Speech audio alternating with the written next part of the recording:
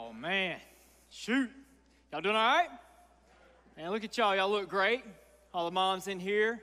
Y'all dressed up, looking great. Happy Mother's Day to you. I know Mother's Day can be a joy for a lot of us. I know sometimes it can be not so joyful as well. But, man, we're so thankful for our moms. And so whether you're here and your mom's in heaven or whether your mom's here with you this morning, we're thankful for our mothers. And we can all agree on this. We would not be here without them. Can we celebrate them one more time? Happy Mother's Day. All right. John chapter 8. Get your Bibles, John chapter 8. Let me pray real quick while you turn there, and we'll dive in together. God, we love you, and we're just thankful again, God, for our moms. A lot of times through a mother, we see God's love, and we're thankful for them. I thank you for the seniors that's graduating. God, I pray that you give them, God, direction, and God, use them in the world for your glory. And so we just thank you for them. Thank you for your word. And as we dive in it, God, I pray you speak to us this morning. In Christ's name we pray, amen. Amen. John chapter 8, verse 1 says this: But Jesus went to the Mount of Olives. He had left the temple and went to the Mount of Olives, and everyone else went home. It reminds me that foxes have holes and birds have nests, but Jesus doesn't have anywhere to lay his head. And he'd go to the Mount of Olives often. And we see him going there and sleeping there. And the next morning, it says at dawn, verse 2, he appeared again in the temple courts where all the people gathered around him, and he sat down to teach them. Man, I love that Jesus sat down to teach them. That's so personable, relatable, loving. He gets at the feet of people and speaks to them. You know, a lot of the Pharisees would stand on the street corner so they could be seen. But he don't care about being seen, but sharing with other people. And he sat down to teach them. Verse 3, the teachers of the law and the Pharisees brought in a woman caught in adultery. Want to say Happy Mother's Day again to all the moms in here? I don't know who picked out this text. Billy's trying to pull one over on me. But in God's sovereignty, we land on Mother's Day talking about a woman caught in adultery. And it makes me LOL.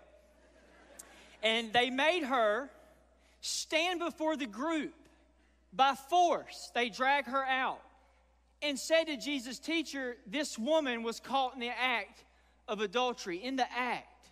Can you imagine what she looked like? Maybe she was half dressed. Maybe she was embarrassed. Maybe she been took advantage of by boys growing up. Maybe she had some father wounds. Maybe she was just trying to look for a man to love her. But all we know is they dragged her out in front of everybody and made her stand. In verse 5 it says that they said, In the law Moses commands us to stone such a woman. What do you say? And they were using this question as a trap in order to have a basis for accusing him. They were using this woman as bait to try to trick Jesus. Because if Jesus says, yes, go ahead and stone her, he would be going against the Roman government who put Jews to a stop to executing people on their own. And he'd be going against the Roman government. But if he said, no, don't persecute her, don't throw the stones, he'd be going against the law of Moses. So it's a lose-lose situation. But Jesus, knowing their hearts, he bent down and started to write on the ground with his finger. That's an absolute boss move right there. I mean, they're questioning him, and Jesus starts doodling in the sand, starts writing in the dirt. I wonder what he wrote. Maybe he wrote down the Pharisees' names. Maybe he wrote down her name. Maybe he wrote down the man that she was caught in adultery with, because where's this guy at? I don't know what he wrote. But whatever he wrote, it was the word of God because it was God's finger doing the writing. In verse 7, it says they kept on questioning him. And he straightened up and said to them, Let any one of you who is without sin be the first to throw a stone at her. He said, hey, that's fine. Go ahead and throw the stones, but if you want to use the law to condemn her, then use the same law to condemn yourself. You want to use this to stone her, if you're without sin, go ahead. He gives them permission to stone her. as long as they don't have sin. And then it says he stooped down again and started to write in the sand. I wonder if that was the moment she got scared. I wonder if that's the moment she started to tense up. Maybe she thought, this is the end. I'll never see my son again. I'll never see my daughter again. Maybe this is the end for me. But something else happened. Something amazing happened. Stones started hitting the ground. In verse 9, at once those who heard began to go away one at a time, the older ones first, until only Jesus was left. On a count of three, say only Jesus. 1, 2, 3. Only Jesus. And he was standing there with the woman. And he straightened up and asked her, "Woman, where are they? Has no one condemned you?" Notice the question. Has no one condemned you? The answer is yes. But notice the other question. Where are they? And the answer's gone. Because in Christ, there's no condemnation. And I would ask you the same thing. If you're in Christ, if you're saved and a believer, where are they? Where's your past? Where's your sins? Where's your shame? Where's your guilt? Where's your identity before Christ? It's gone. It's covered by the blood of Jesus. It's gone. We're free in Christ. And then he says, "Then neither do I condemn you," Jesus declared. "Now go and leave your life of sin." He showed her grace, no condemnation. But then he gave her truth, leave your life of sin. He rescued her, but then he commissioned her. He didn't condemn her for her sin, but he didn't condone her sin either. He freed her from both. And when Jesus spoke to the people, he turns around and says, "I'm the light of the world. Whoever follows me will never walk in darkness, but will have the light of life." And real quick, I want to give you really fast 7 truths that I've seen in my time with God in this passage. 7 truths from this passage. Truth number 1. All have fallen short of the glory of God, including you. Notice the invitation Jesus gave in verse 7. Let anyone without sin be the first to throw a stone. But notice the response in verse 9. At this, they begin to go away one by one. Why? Why did they walk away? Because this ain't just a story about an adulterous woman. It's a story about an adulterous people. You're in the story. I'm in this story. We're all in this story. I want to do something crazy. On the count of 3, I want the first person in here who's never sinned or don't have any sin in your life, I want you to stand up. Don't get embarrassed in here now. 1, 2, 3. Whoa, praise God, because that was going to be awkward right there. You know what I'm saying? It'd been a bad time to get up and go to the restroom right there. Because 1 John says, if you claim to be without sin, you're a liar. We've all sinned. Brother James says it this way. Y'all want to know what James says? Y'all do? Okay, good. All right, I'm going to tell you. It says, James 4, verse 4, you adulterous people. Adulterous. Romans says they exchanged the Creator for created things. In other words, all of us have loved God's stuff more than Him. Have you ever thought of your sin as a spiritual adultery? Have you ever thought about that? Love this story. There was a dad who loved his kids. He had a little boy and a little girl. And he loved at the end of the day, he loved coming home and playing with them. It was the joy of his day. And every day he'd come home and play with his kids. And one day he said, you know what? I'm going to build a tree house for them. And they'll know just how much I love them. They're going to love this one. You can't wait. They can't wait till they love me after I do this. And he went and he built this tree house. And then the next day he came home and he's looking for his kids. It's like, Dad's home. They weren't nowhere to be found. They were out there in that tree house. And then the next day he came home again. He said, Dad's home. What's up? They're outside in that tree house. That went on for about a week or two. And what happened is they got so caught up with the creation, so caught up with what He created for them, they forgot to love their own father. I know if I was that dad, I'd pour gasoline on that thing and burn that thing to the ground. But that's what happens, and that's what sin does in all of us, including me. The reason we fall short of the glory of God is because we use creation to glorify ourselves. That's what sin does, and if this passage shows us anything, it shows us that some seek glory in rebellion and some seek glory in religion, but both have fallen short of the glory of God. You may be lost in lawlessness or legalism, but both say, God, I don't need you. I don't need you, I'll live how I want, or I'll work my own way to you. I'll do religious activities. You see, you may be lost in lawlessness or legalism, but this passage teaches us that whether you're a woman caught in adultery, or whether you're a teacher of the law, or anywhere in between, we are desperate in need of Jesus. Truth number 2. Self-righteousness in us always sees the sin in others, but before it sees the sin in ourselves. I love in verse 3, they say, hey, they made this girl stand up before him, and they point the fingers at her. This woman was caught in adultery. Now, but they can't point the fingers at themselves. I want you to think about a couple names in your mind right now. First name that pops in. 2 or 3 names. Y'all got them?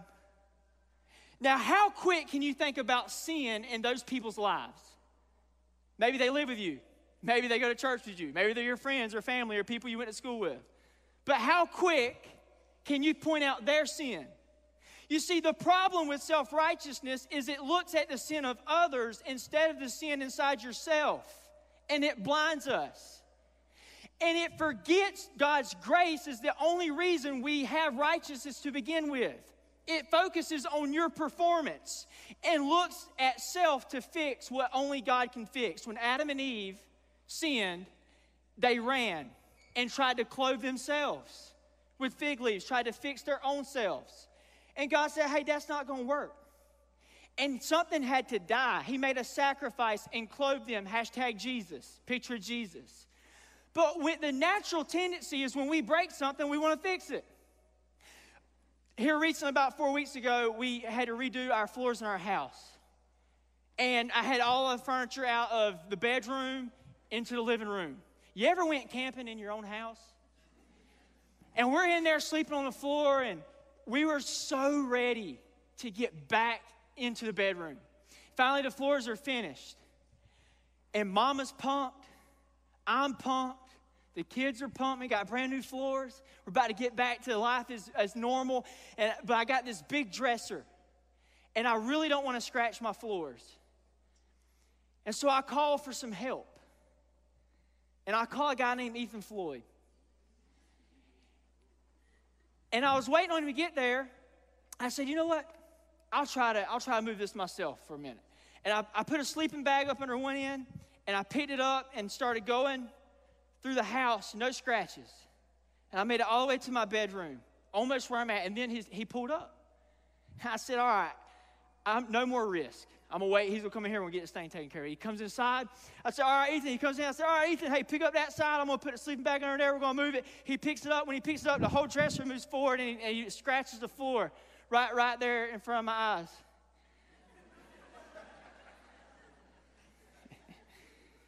And the last thing I want to do is talk bad about Ethan in front of our whole church.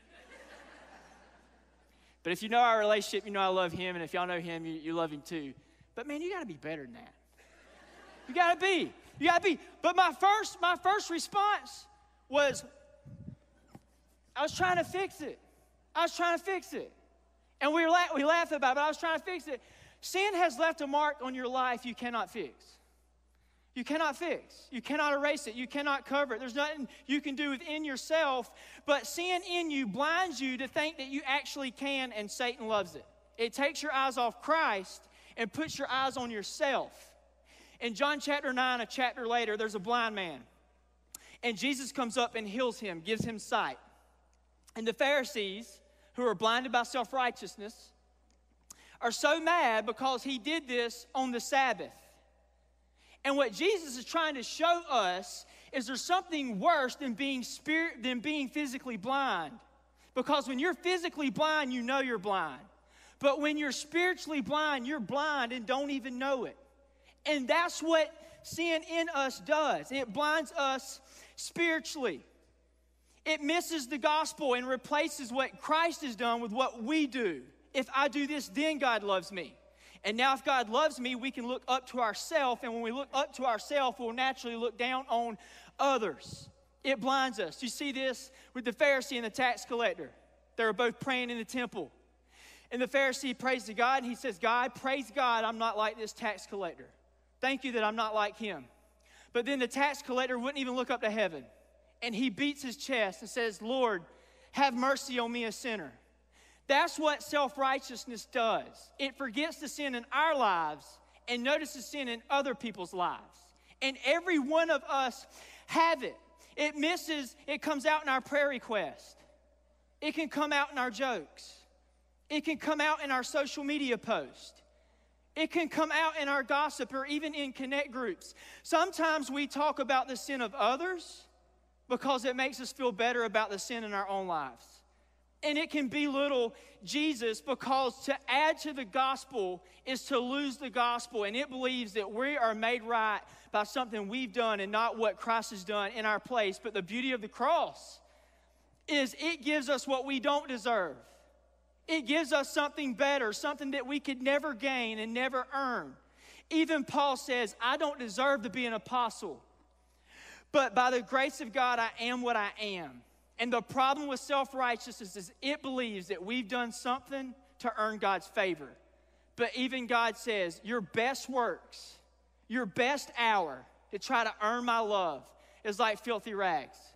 Your best performance in your life doesn't stand a chance because I'm so holy. I'm going to have to do something in your place. Write this down.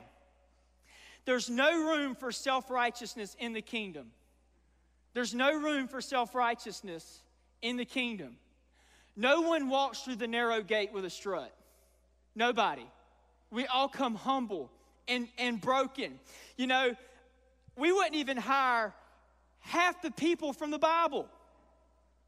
Half of them we wouldn't even hire. No one is self-righteous in the Bible. Think about me and Billy and the elders. We're about to hire someone, and David comes walking through the door. We're about to hire him, and we're looking at his paper. We're looking at his history. And we're like, hey, man, I see where you have a heart. You're a man after God's own heart. But what about you sleeping with your best friend's wife and having him killed? I don't think you're going to be able to serve in kids ministry here. You know what I'm saying, brother? I have to work on that. Or like, what about Peter? It's like Peter rolls in, sits down. What's up, Peter? Hey, man. I see where you walked in on the water. That's cool. I like that. But I see you got a felony right here. You took a sword and cut a guy's ear off. Brother, I don't think you're going to be able to serve on the blue team, brother. You got some anger problems. We might could use him on the security team. I don't know, but I don't know. And even me personally, I have trouble trying to preach on self-righteousness and not being self-righteous as I preach it. It comes out in my life. I love reading a book called New Morning Mercies by Paul David Tripp. It helps me every morning to realize, man, I need God's mercy new every single day in my own life. And it shows me my own sin and shows me my own need of grace and that He has it for me. You see, we don't just need grace to make it to heaven in the future. We need grace to live for His glory right now in the present. And if we don't see self-righteousness in our own life, it's probably because we're self-righteous. Truth number 3. True restoration takes both grace and truth. Jesus straightened up and asked her, woman, where are they at? No one. That's grace. He's freed her. He's given her mercy. But then He says, now go and leave your life of sin. Jesus shows us the recipe for restoration and forgiveness and holding people accountable. It's grace and truth. That's the contents. And you can't love anyone without both. The problem with truth without grace is it dismisses the cross and your own need for it. It attacks the symptoms without getting to the real problem. It tells you you've done something wrong, but it doesn't give you a way out. It shows you you have sin, but it doesn't give you a solution. It uses the Word of God like an axe instead of a scalpel. But a good surgeon with a scalpel acts with love and cuts and tries to heal you. But a guy with an axe just takes God's word and nothing but truth, nothing but truth, nothing but truth, and never shows love or grace or his own need for Christ. And the problem with grace without truth is it never takes sin serious. But to dumb down sin is to dumb down Jesus, because that is what he died for. Jesus didn't dismiss her sin. He told her to leave her sin. Her relationship with sin became different now than it was in the past. It's not that she's not ever going to mess up. It's just she ain't living for that anymore, because she finds something better in Christ that actually gave her excuse to leave it behind, because he's better. That's what it does. The gospel humbles us and then it heals us. And maybe you're here and you've experienced both sides of that. Maybe you're here and you've been to a church where they told you nothing but truth, but never showed you any grace, never showed you any love, never acted as if they need Jesus. Maybe you've been hurt by Christians or church hurt. Or maybe you've been here and maybe you've been at a church or maybe even to a small group where they're heavy on grace. They're about that grace, about that grace, about that grace. And they ain't don't want to talk nothing about no truth. Not nothing. Just God forgives us. Yeah, girl, keep on doing it. You know what I'm saying? You know what I'm saying? And it's like, hey, but Jesus does both. And that's the power of the gospel, is it meets us where we're at, shows us grace, but then shows us where to go next. It does both. He shows mercy, but then gives us a light to walk in. He shows us our sin, but then he shows us he's the solution. And this is the answer to everything. It changes everything. How would it change how you parent? You wouldn't just parent the symptoms. You would show them the solution. It's easy to just spank your kid and run off. But it's a different to say, hey, here's why you're doing what you're doing, and hey, this is sin, and hey, this is what God's got for you, and you call them up and parent their heart. It would change everything. You would even be honest to your kids about your own sin, and you would let them see, hey, you're not perfect. This truth would change how you do marriage. You'd be more patient. You'd be an instrument of grace to your spouse, but you would speak with love, and you wouldn't try to be right all the time. This passage teaches us how to love one another as brothers and sisters in Christ. When you have friction in the church, Dane Ortland says, until you've encouraged him 10 times, you ain't earned the right to correct them one time. You would love them and encourage them. This is why Paul always starts his letters with encouragement before he drops the hammer. He does drop the hammer, but he starts it out with my crown and my joy. The elect in Christ, my grace, I write this with tears. He loves them where they are. And this passage teaches us how to make disciples. You'd be honest about your sin, and before you accuse others of theirs. You'd relate to them and try to point them to Christ. You'd worry less about condemning others, and you'd worry more about reaching others. Grace and truth. It takes both. But not just grace and truth. Watch the order that he gave it in. Notice this, Jesus demonstrated grace and mercy before he told her to go live right. And 9 times out of 10 in the Bible, when we see Jesus, he shows people grace first, compassion, then correction. Let me tell you something, take this with you. You earn the right to preach the gospel to people.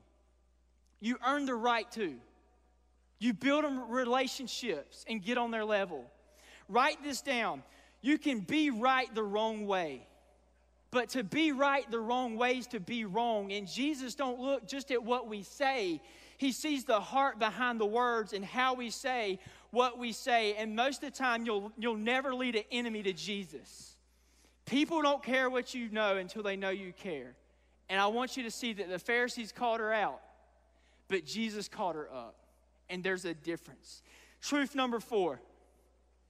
Experiencing Jesus leads us out of sin, not into it. Leads us out.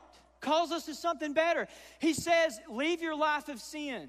Verse 12, I'm the light of the world. Whoever follows me will never walk in darkness. You can't follow Jesus and live in sin. Ephesians 2 says you were dead. You used to live like this. But because the grace of God, in light of that, you're dead to sin and alive in Christ. 1 Corinthians 6:11 says, some of you were this, but you're not anymore. Why did Jesus tell her to leave her life of sin? You want to know why? Because she went from adultery to adoption. And when that happens in your life, He's something better than anything else could offer. And that's why. And encountering that kind of grace changes everything. Hey, what would y'all do if I ran in here about 20 minutes late this morning? Y'all are waiting on me. Pastor Blake runs around the corner, and I'm like, whew, sorry, guys. Didn't mean to be late. I got up this morning. I went for a jog. I went for an early morning run. And I wasn't paying attention where I was going. I went across the railroad tracks, and about that time, a train hit me head on. And I had to shake it off for a minute, but I'm glad to be here. What would y'all think? Y'all be like, Pastor Blake's on drugs. Because you don't get hit by the force of a train and stay the same.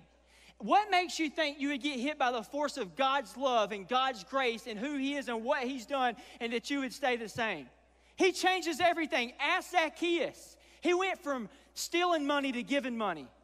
Ask the woman at the well. She went from sleeping with men to sharing the gospel. She went from the strip club to the witness stand. Ask Apostle Paul. He went from persecuting Christians to planting churches. Man, ask me. I went from riding the mechanical bull at Kerrigan's to being a pastor. Sometimes I want to go get on that thing again just to see if I can beat that record. I'm not. I'm playing. Just playing. Romans says, what shall we say? Shall we just keep on sinning that grace may abound? He says, by no means. We are those who died to sin. We don't live for it no longer. We live for Him now.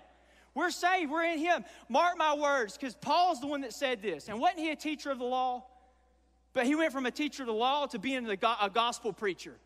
And he went to point people to Jesus, was what the law is supposed to do. And mark my words, Jesus isn't looking for just religious people or people who make themselves feel good by religious activity. He's looking for people broken over their own sin, who throw themselves at the feet of Jesus, clothed in honesty, ready to trust in Him alone and live lives of repentance, because repentance is the byproduct of true belief that Jesus took your spot on that cross. And it's the byproduct of seeing Jesus clearly for who He is, and you for who you are, and for what He did on that cross, for what He did in your place. And that changes everything. That doesn't permit you to live a life of sin. It gives you a better reason to leave it.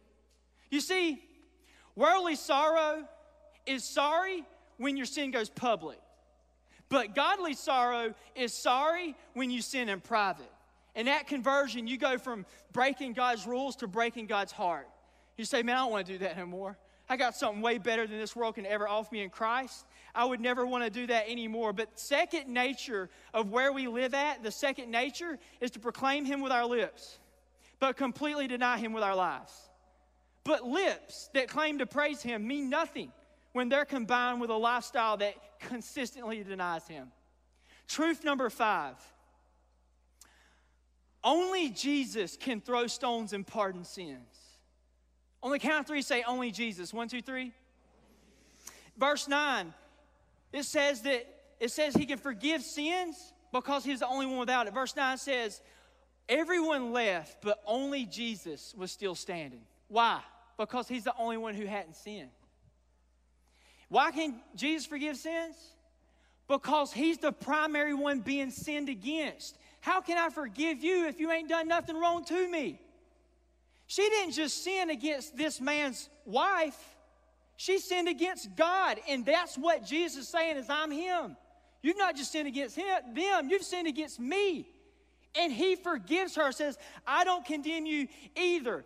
Only Jesus can forgive sins, but only Jesus can throw stones.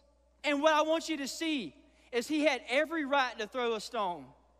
He had every right to pick up the stones and throw them. But you know what He did?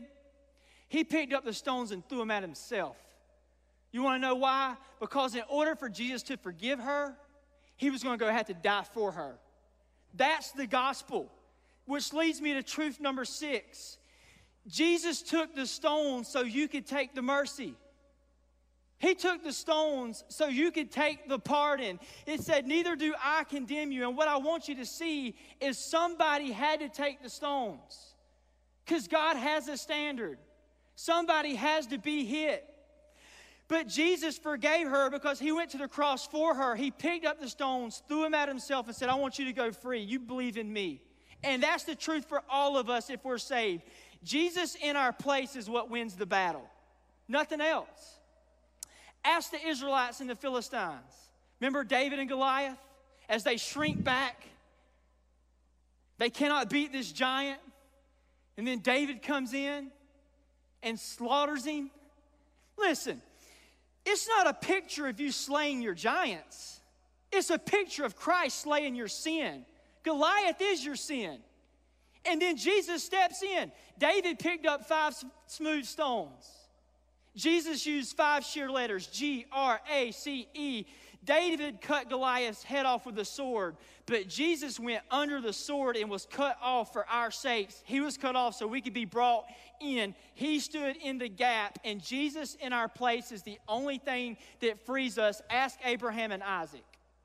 Ask Barabbas. Ask this woman caught in adultery. And that type of freedom will change your life forever. You don't have to live under the bondage of sin anymore. You can be free from it. You don't have to live under condemnation anymore. I'm free. If Jesus didn't stone me, why do I need to stone myself? I'm free in Christ. All my shame's gone. All my secrets don't have to live in secret no more. No guilt, no shame, all of that's gone. What about you? What would change in your life if you believe that Jesus didn't just die on a cross, but you believe that Jesus died in your place? You want to know what would happen? You would receive salvation first person. You'd say, me, save me. And you would come to Jesus. But you would explain salvation in third person. When someone says, man, how are you saved? You say, him. He did it. I've done nothing. I didn't do anything. He came and saved me. And you would let that truth free you up into works for him. And he'd work through you. And he'd work through you into your life, into the world. It'd change everything in your life. Which leads me to truth number 7. You can know you have sin and still not believe into Jesus. You can know you have it and still not believe into him. Here's what the text says. Throw the stones if you don't have sin. And they all drop their rocks and they walk away. Why did they go away? Jesus didn't tell them to go away. Why did they go away? Because you can be close to Jesus and still not trust into him. Blake, you say into Jesus. You mean trust in Jesus? No, I mean trust into Jesus. Because there's a difference in trusting in Jesus and trusting into Jesus. One is a satanic faith. James says even the demons believe in Jesus. But one's a salvific faith. You believe into him. Rest into what he's done for you, the life he lived, the death he died, that he died for you on a cross. It's sitting down in Christ, leaving your sin, trusting in him fully. You see, one stops at facts and information, but one stops at faith and transformation. And isn't that something? That teachers of God's law were children of the devil. That's amazing. That's pretty scary. But what was missing? They had a theology, might not be a good one, but they had one. They had religion. They had scriptures. They had a good lineage. They would have fit right in here with us. But they didn't have Jesus. They didn't have the right Savior. Because instead of letting the law point them to their own need of Christ and a Savior and believing in Jesus as that Savior, they let it look into themselves and they're trying to do the right things to be saved. That's contrary to the gospel. It's contrary. If I had any advice to give you as we get ready to close, any advice whatsoever, here's some things I'd tell you. I'd tell you, one, see your own desperate need of grace in your own life. Every single day, you should fall at the foot of the cross and praise God that you're saved. And you should find your own need of grace every single day. Paul says, I'm the chief of sinners. He didn't say that when he was persecuting Christians. He said that after he had planted multiple churches. The closer we get to Christ, the more we should see our own need of him in our life. I would tell you, know your own desperate need of grace in your own life. 2, I'd tell you, drop the stones and pick up the gospel. It's the only solution for a broken people in a broken world. God didn't send out the 12 disciples with a bag of stones. He sent them out with a gospel message. And stones won't change anybody. But that message will. And how you treat other people when they fall into sin reveals what you believe about sin in your own life. It'll show you what you believe about sin in your own life. And you cannot hate the people God's called you to reach. And then lastly, 3, I tell you, let the scandalous gospel change the way you see Jesus. We all deserve the stones. But sometimes God don't give us what we deserve. Sometimes he gives us something better. Sometimes he gives us grace. One of my favorite stories in the Bible is the book of Hosea. And I'm just going to paraphrase this, so be gracious with me. But Hosea was a man that feared the Lord. He loved God. And God came to him one day and said, I want you to go marry an unfaithful wife. You find you a wife who's unfaithful, and you marry her. And he found this girl named Gomer. That's a terrible name.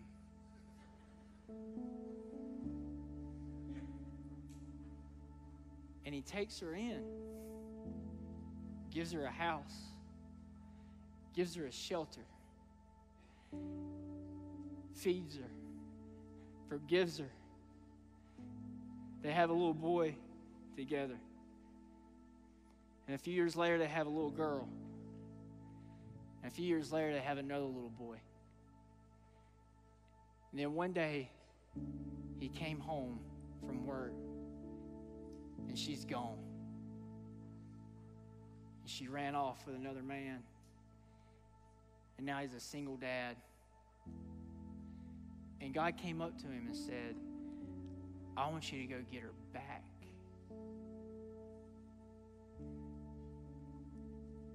And he left, and he went and found her. And then he brought her back and forgave her again. That went good for about a month, and he came back home from work, and she was gone again. Now he looks like an idiot. Talk of the town. Single dad. He's probably asking God, what the hell?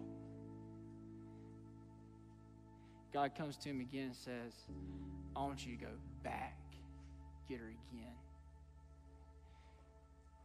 And he goes into a bad part of town, and he walks in the door, and there she is. There's men all around, and he probably can't even look at her, and he says, I want my wife back. They say, I don't care what you want. She comes with a price.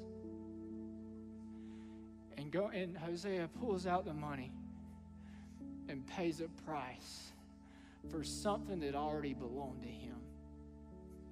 And when she's seen that type of love, it changed her heart forever. Hosea is Jesus Christ. And that girl is the church. That's me and you. And no matter what you've done, that's what he did on Calvary. He came and bought an adulterous people. And I would tell you, what else is it going to take? What else would God have to do? Is the cross not enough? Is his grace not enough? Is his love not enough? And I would tell you, for some of us in the room, we need to come back to Jesus. And then some of us in the room, we need to come to him fully for the very first time in our life. and trust that his grace is better than anything else that we're chasing in this world. So lastly, I tell you, do something with Jesus. Don't drop stones and walk away. Drop your stones and fall at the feet of Christ, naked and honest before the Lord. Let's pray. God, we love you. I thank you for Christ and for him coming and paying a price in our place. God, there's no room for self-righteousness in the kingdom. So God, for us in the room right now, maybe you're in this room and you know you're saved, you've been walking with Christ, but maybe you've strayed away, maybe you've been focusing on other things. In the same way Hosea came back and got his woman, maybe Christ is knocking at your heart right now. You say, Blake, I know I ain't been faithful to God, but this morning I want to come back to Christ. Would you just raise your hand so I can pray for you? Just want to pray for you. Thank you. And then for the rest of us, maybe you're here and you've never truly trusted Christ as your Savior. And today, on Mother's Day 2023, you say, you know what? I want to surrender my life to Christ this morning. Would you just raise your hand so I can pray for you? I just want you to raise your hand. Lift it however I can see it.